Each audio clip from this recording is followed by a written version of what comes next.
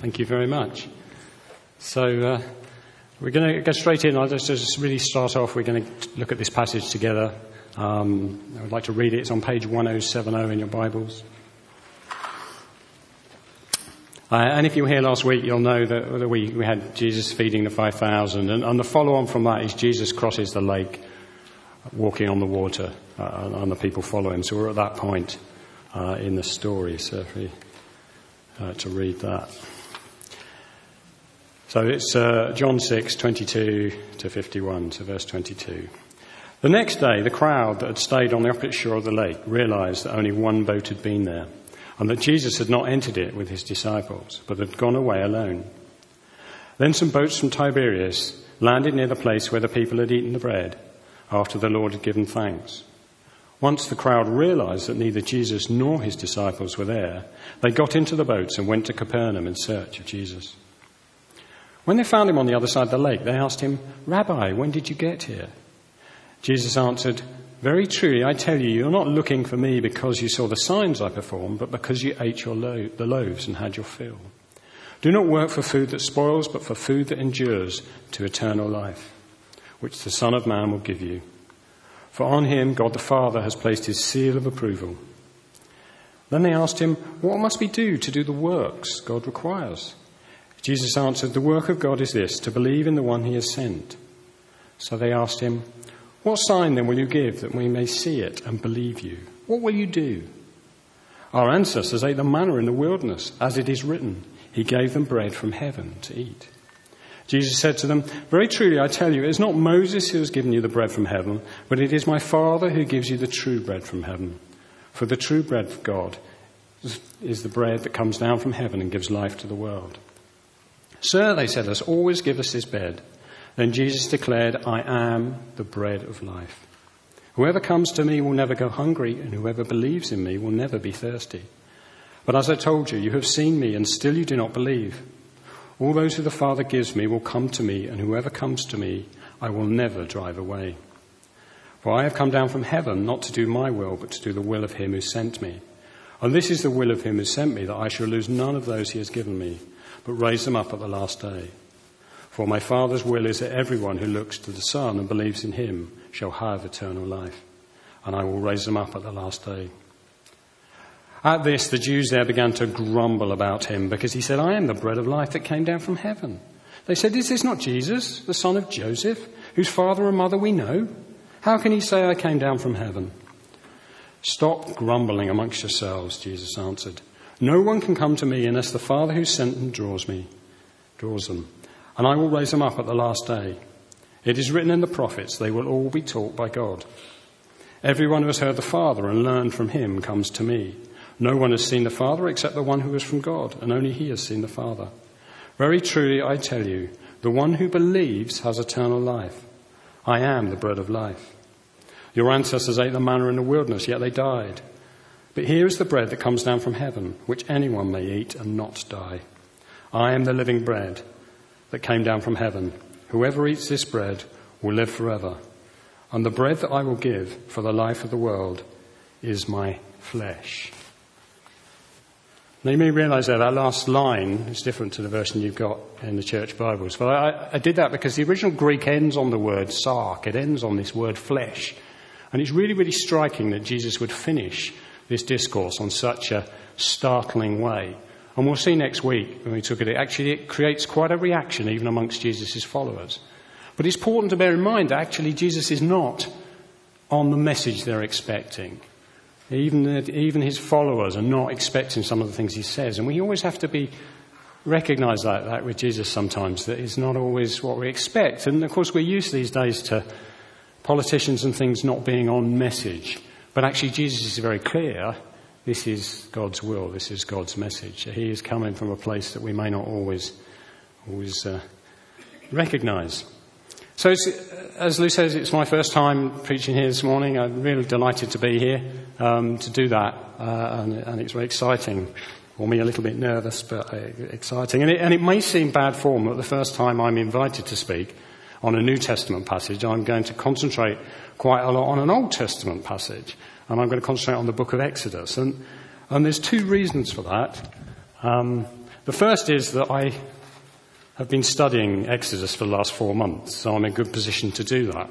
But there's one much, much more important reason than that, is that I would say that is what is happening in this passage. Jesus is taking us back into this story of Exodus. And as we start to look at it today, you see it's not just Jesus taking us back into this story of Exodus. We've sort of been set up in the way this happens, and I'll try and draw those parallels as we go through. And we'll see that we've been propelled in a story that goes back into this passage. But of course if you take it on a line, you imagine there's a line here and Jesus is standing on this line at the moment. This table to the left is beyond where Jesus is standing, but back over here is this great narrative of the Exodus story, which I'll talk about in a minute. And of course we are somewhere over there. We stand and we look back on this. And we sort of have maybe a sort of soundbite culture or whatever, but we sort of look and we see this story and Jesus talking about bread and we immediately propel ourselves to here. And that's not wrong because that's where Jesus is ultimately going. But Jesus standing in this point is pushing us in this direction. And I think what he's trying to say is we need to understand this story to understand this story.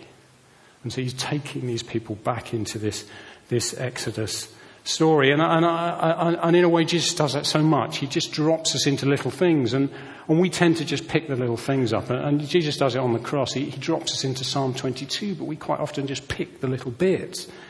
And in a sense, there's something I get into a lot of my work, actually, this sort of simplicity beyond complexity. We like to find something simple and we look for an easy answer.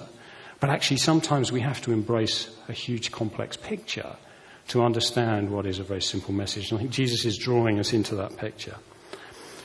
And so it's, and John is doing that, and we'll see in the dialogue, and we'll realise that actually God is doing this. God has pushed us back into this story in this place. Now, there's loads in this passage. It's a massive passage. He's just read it. I'm not going to get through it, in great detail today. So, I really encourage you to get to your house groups if you're part of a house group. If you're not, find a house group and get a chance to unpack some of the other stuff.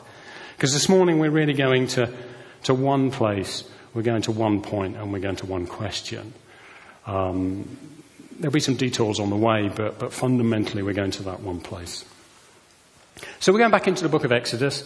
We're not going to go back in there. I'm going to just give you sort of a bit of a wrap-up of the important bits that we need to know for this story. Obviously, many of you will know the story very well. But so the Exodus story. But for these Jews at this time, when Jesus starts this little dialogue into the manna from heaven, and if you were here last week, you heard Dan talk about Moses and things, that triggers in these people something that what it was to be a Jew, what it was to be a people of God, was to be an Exodus person.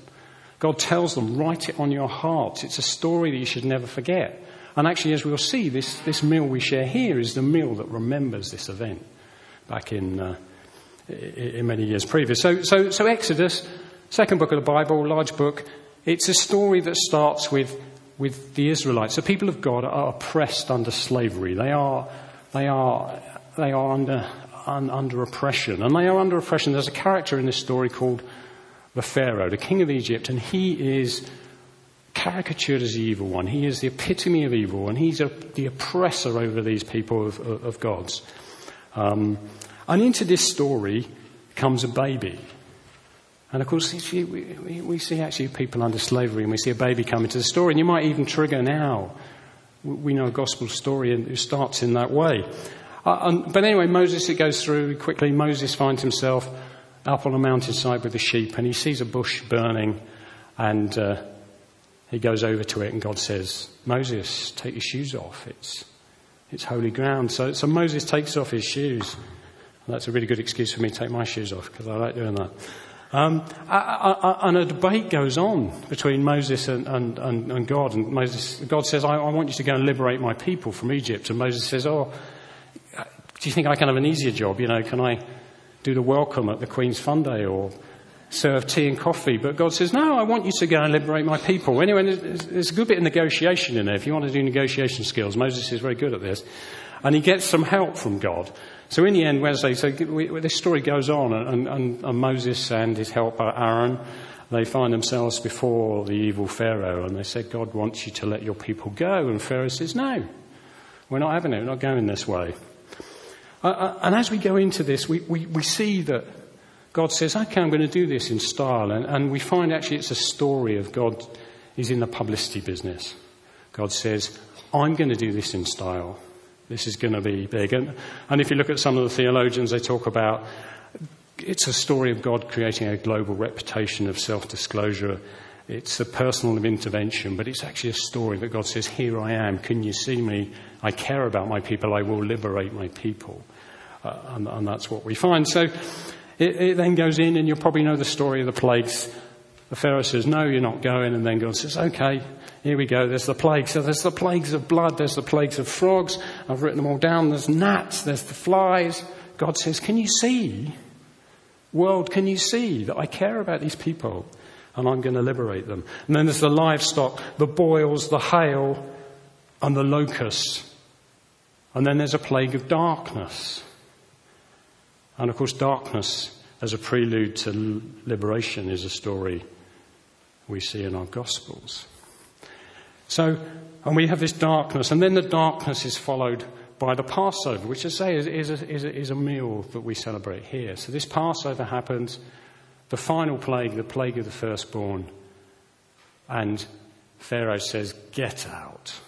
I've had it, get out. The Hebrew word says, get out. So they set off, but we then find out that Pharaoh's heart's not changed, and Pharaoh says, let's follow them.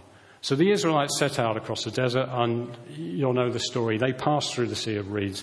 They passed through on foot on dry ground. You might remember I mentioned how we got to this place in this passage. Jesus walks across the water. And here we've got the Israelites walking through the water. We've been set up. We've been brought to this place for a reason. And they pass through, and then the evil one, the Egyptians, they follow them into the water, and then the waters close over them. They are destroyed. And the Israelites are liberated from Egypt. But they find themselves on the other side, and they find themselves grumbling, they find themselves fighting, and they realize that they are not free. They have been liberated from Egypt, but they are not free. And these words grumbling, they come in this passage. We've heard them twice this morning. It's very interesting, and I've just some statistics in the NIV you've got there in front of you. I think it is. My eyes, 18 times the word grumbling appears in that Bible. 15 of those 18 times are with reference to this story or reflections on it. So we see the people grumbling in this Exodus story, and then we see Jesus going here, you're grumbling. The people are grumbling. That word wasn't a mistake. That word is a link to bring these two passages very, very closely together. And that grumbling, it's really frightening. You start to look at the definition of that grumbling. There's some people talk about smouldering discontent. It's really scary stuff. But actually, do we do that? You look at these people and they're grumbling, and we do that. And Jesus is really sort of, whoa, we want to be careful about this grumbling. So anyway, they've got this grumbling and the fighting, and they find they're not free. And when you look at the historians, the theologians that look at this account of Exodus, they say it fundamentally, the people of Israel, the Jews at that time, would know this story meant that liberation is no guarantee of liberty. And I'll repeat that, liberation is no guarantee of liberty. And that's where these people are. When they're into this Exodus story, they can see this unfolding for them. But so they're grumbling, that they're forgetting what's gone on before. And that brings us into this story that Jesus is talking about, the bread and the manna. Because they grumble, they suddenly forget that they were under slavery in Egypt. They're going, we had food in Egypt, Moses, and here we are in the desert. And, nobody says, well, yeah, but you were under slavery in Egypt. You were being oppressed by the Pharaoh, but actually all they can remember is they haven't got any food now. But God says, okay, I'll feed you. I'll provide manna from heaven. God says, I will provide bread from heaven. And of course that's where we're dropped straight into this story of Jesus. And he says, he starts talking about the manna. Actually, there's a bit of a side here, but when I was reading this, I get challenged by this bit, because in that passage, Jesus says, early on, he says, very truly, I tell you, you're looking for me not because you saw the signs I performed, but because you had your loaves and ate the fill. And I thought, actually, come on, Jesus, it's a bit unreasonable. These people have hitchhiked their way across the lake to come and see you. Is it because you're a great baker or you do fabulous smoked salmon bagels? And, I think actually it was a bit of a challenge, but I'll share this not in criticism and not in any other way, but I was really challenged as I sort of had this debate, is that it occurred to me that in this church every Sunday, people faithfully come up here to do prayer ministry, and people come up and have prayed for and be prayed for. And it's fantastic. And every Sunday people wonderfully come and provide cakes and biscuits and coffee and tea at the back. And as I say, don't put this as a criticism, but as I looked at that, I suddenly realised there's always a queue over there. And I've never seen a queue here. And as I say, don't take, as a Christian, I was challenged by that as well, but I couldn't really escape it as I started to push back on this criticism, this Jesus' point. Perhaps we need to keep it in mind. So anyway, the manna, I've used polystyrene. It's probably not far from the mark, actually. Manna actually means, what is it? By definition, the Hebrew word means, what's this? And if you read the accounts, they talk about resin, they talk about coriander seed, there's all sorts of stuff. And actually, if you read people, there's really interesting, people do some studies of this stuff, and they're trying to work out whether it was some, I think, excrement of beetles or something like that. And I'm thinking, whoa, I don't want to know about this. But so polystyrene's probably not. And actually, it's sort of like the equivalent of rich tea biscuit. My family will know that I have an aversion to rich tea biscuits. I think they're an offence to the rest of the biscuit town. But actually, just apologise, whoever's on coffee, if you've done rich tea biscuits, I do apologise. I'm sorry. Forgive me. So we've got this stuff. And it's not great, but God provides it to them every day for them to eat. And they eat it for 40 years. Now, it's not 40 years. God has liberated these people from Egypt and he's taken them to the promised land. It is not 40 years between Egypt and the promised land. It is not that far. So what's going on? Are they lost? Are the people lost?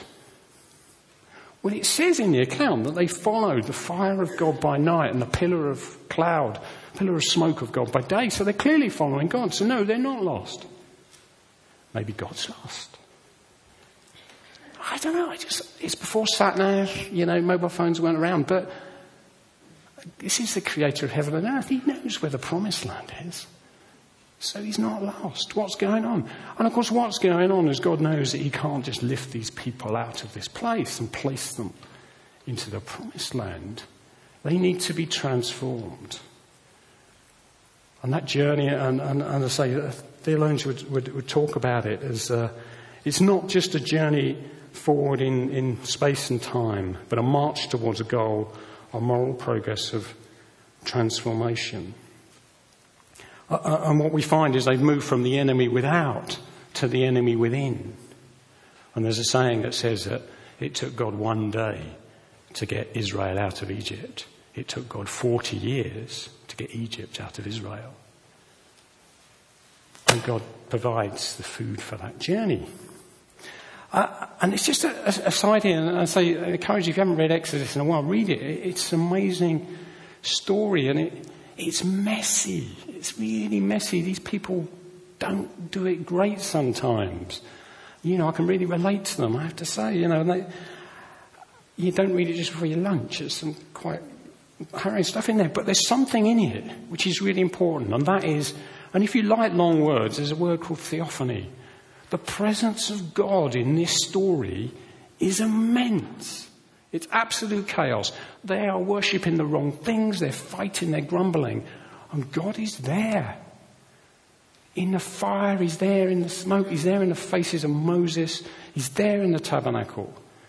And I just say, if you're in that place of chaos, then don't miss God. And sometimes we think he can't look on us, but actually he's in this story. He's right in the thick of this muddle, and he's there feeding them every day, every part of that really quite a tough journey. So coming back to this story, we're back to this line, and Jesus is standing here. So we've now got this bread that Jesus is alluding to, which is bread for a journey of transformation. And Jesus is saying, I'm it. I'm that bread. It's not the polystyrene. It's not the beetles. It's me. And that bread comes in the story. It comes very carefully with rules of how you collect it, and it comes with, well, I'll give you this bread and you collect enough for one day, but the day before Sabbath you collect enough for the Sabbath, because God doesn't deliver bread on Sabbath. So they have to collect it, but if they collect too much, it fills with worms and beetles. It fills with worms and mess. So actually, it's very careful. But they are totally relying on God. They have no other option for this journey that they are undertaking on. So as we come back to this table, so we pass through this line and we come now to this story that we know, we find God in the publicity business again. We find God in the liberation business again. So as we come through, and so as we approach that table, we find God saying, can you see me? Can you see me? I'm going to liberate you. And God again in the publicity and on the self-disclosure of a God who cares for his people. On that cross, it's funny, I was preparing for this, I was on a train and somebody left a magazine line around and said the world's most valuable brands, and there seems to be a playoff between Apple and Google. They've missed something. Is this not the world's most valuable brand? Is the cross not something that we can't fail to see globally? And just like the Bible is the most valuable thing given to the Queen on our coronation, is this not the most valuable brand in the world? So if anybody wants a summer project, I'd love to work out what the financial value of this brand was, but it's something. So Jesus is there, and Jesus is saying, I'm going to show you. God is going to reveal himself as one who liberates his people. So as he's on the cross, of course, Jesus says, he kicks us into Psalm 22. Without looking it up, somebody here, could you tell me what the last line of Psalm 22 is? Anybody? He has done it. He has done it. Jesus says, I have done it. I have liberated you.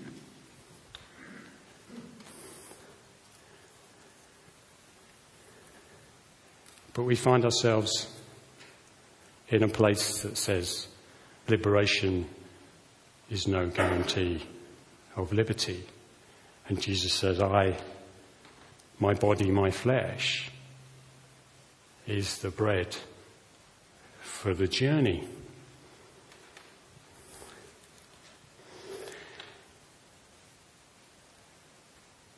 And the question it leaves us is, am I up for the journey?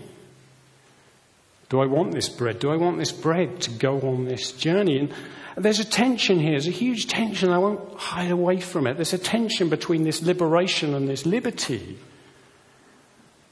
But the gospel's full of this tension, this now and the not yet that Jesus takes us into. And you might be in this tension. You might be thinking, well, hang on a minute. Is there a bit of works going on here? Is this some sort of like works theology? Do I have to earn this freedom? But of course, in this passage, the people had gone there. The people went there already, didn't they? They went, what must we do to do the works God requires? So they're already there. They were. And God answers, Jesus answers very clearly. He says, the work of God is this, to believe the one he has sent.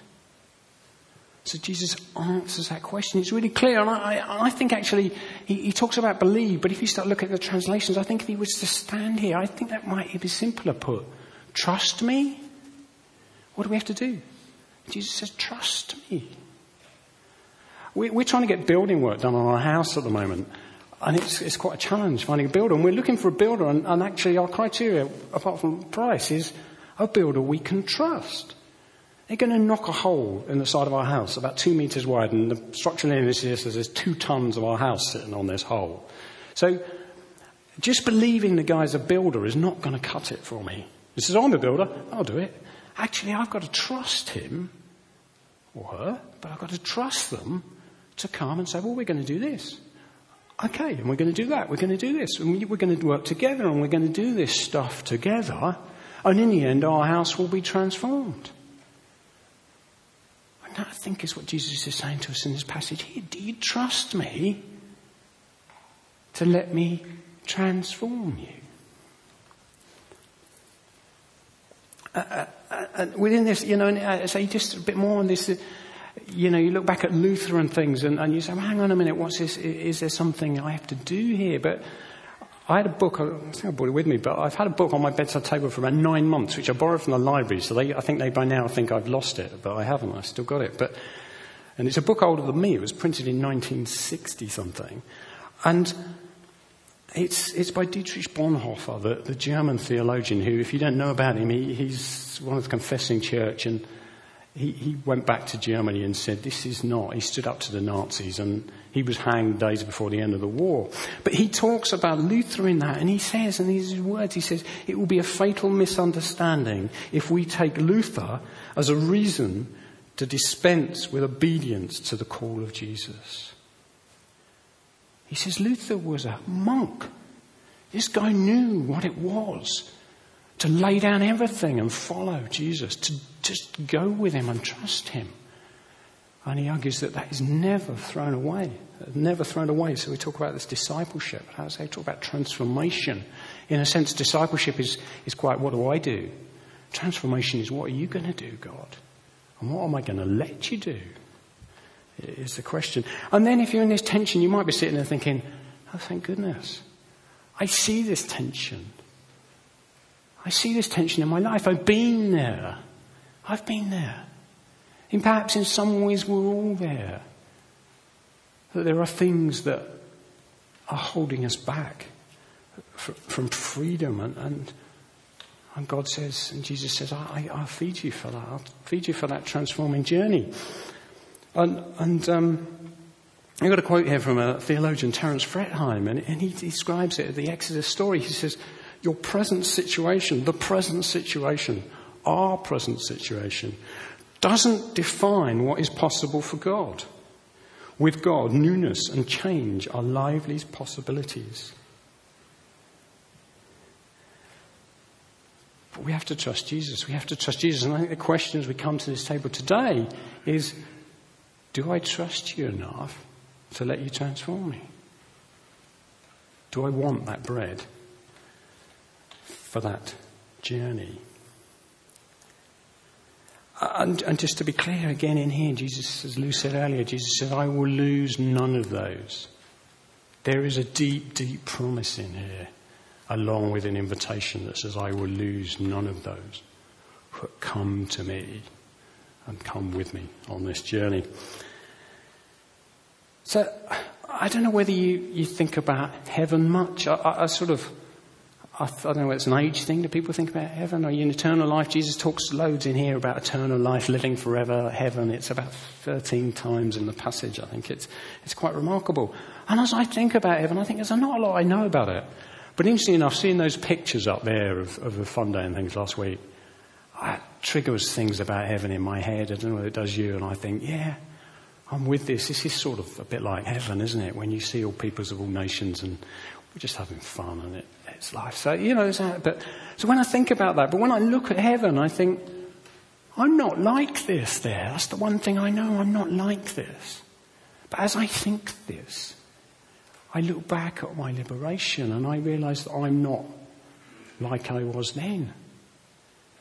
Some of you might be sitting there thinking it's hard to believe, but it's true. I wasn't like I am now. I've come a long way, but I'm on that journey, and I realise that Jesus is inviting me in this bread. And that's really this table. It's stacked in controversy in the churches around the world. It's not a subject I particularly follow. I'm not particularly interested in looking into it, but what you realise when you look at this is a Passover meal that was celebrated thousands of years before while they were out here eating bread, or before they had bread, even before they even got the bread. They celebrate this Passover meal. And Jesus isn't changing it. Jesus isn't going, do away with that, this is me. Jesus is embracing this. He's embracing this liberation story. and saying, I'm bread, I'm it. And you're all invited. And this is no longer just the confines of Israel. This is you. You're invited to come and participate in this liberation and join me on this journey to liberty. And this controversy, in a sense, and if you like long words again, there's the word transubstantiation or something. I'm really trying to explain what it means because I don't think I really know, but it's all about how God does things. I'm an engineer. I love to know how things work, but I've sussed it with God now. I've got fat chance of working out how he does things. It took me a few years, but I just realised that you just get on with it. I don't need to worry. And our arguments about that in the church have just clouded the fact that what's important is what God does. So if this is a bread of transformation, then let God do what he does. Don't get bogged down in how he does it. It don't matter. So I think as we come, and I'm coming to end, I just think it's irrelevant in terms of how we try and work some of this stuff out. And we should just invite God to do what God does best. And I think what God does best is create a beautiful world full of beautiful people. And if we want to be party of that, then we say, yeah, count me in. I take this bread. And the question we ask is do I trust Jesus enough to let him transform me? Do we, each of us, trust Jesus enough to let him transform us? And we look for stuff. I don't think we thought, what bad things do I do? I don't think it's bad things. I think God comes to free us from every obsession we have in life. Maybe it's our mobile phone or our television or obsession with anything. God says, I can deal with it. And of course, there's stacks of other stuff. There's addictions and all sorts of things that he comes to lead us from. But I think in some respects we're all there in a point that says, I need this bread for this journey. So I'd just like to invite a band up before I just come to a close so we move straight back into worship. But I just want to pick back on those words of Terence Fretheim talked about that this is, if I can find them, it's the present situation does not define what is possible for God. With God, newness and change are lively possibilities. And Jesus says, I am the bread of life. I am the bread of transformation. And I just want to finish up on the words of John F. Kennedy, the President of the United States, 1961 in his inaugural speech. And he's talking about change. He's talking about the need for change. Do you know there's an irony in change? We like to think, humans don't really like change, so we thought, right, wait a minute, everything changes. What hasn't changed in our lives? We think we're in control, we've got next to no control. And Jesus is saying, let me do it. You don't need to go and search, don't go and start introspection. Let God do it. Let God say, do you know what? We could change this. We could go here. We could do this. There's a God of infinite possibilities.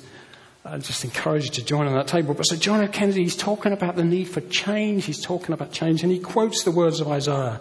And he says, undo the heavy burdens. Let the oppressed go free.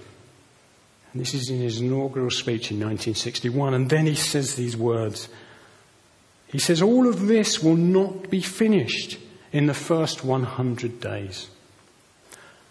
All of this will not be finished in the first 1,000 days. Nor in the life of this administration. Nor perhaps in our lifetime on this planet. But let us begin. Thank you.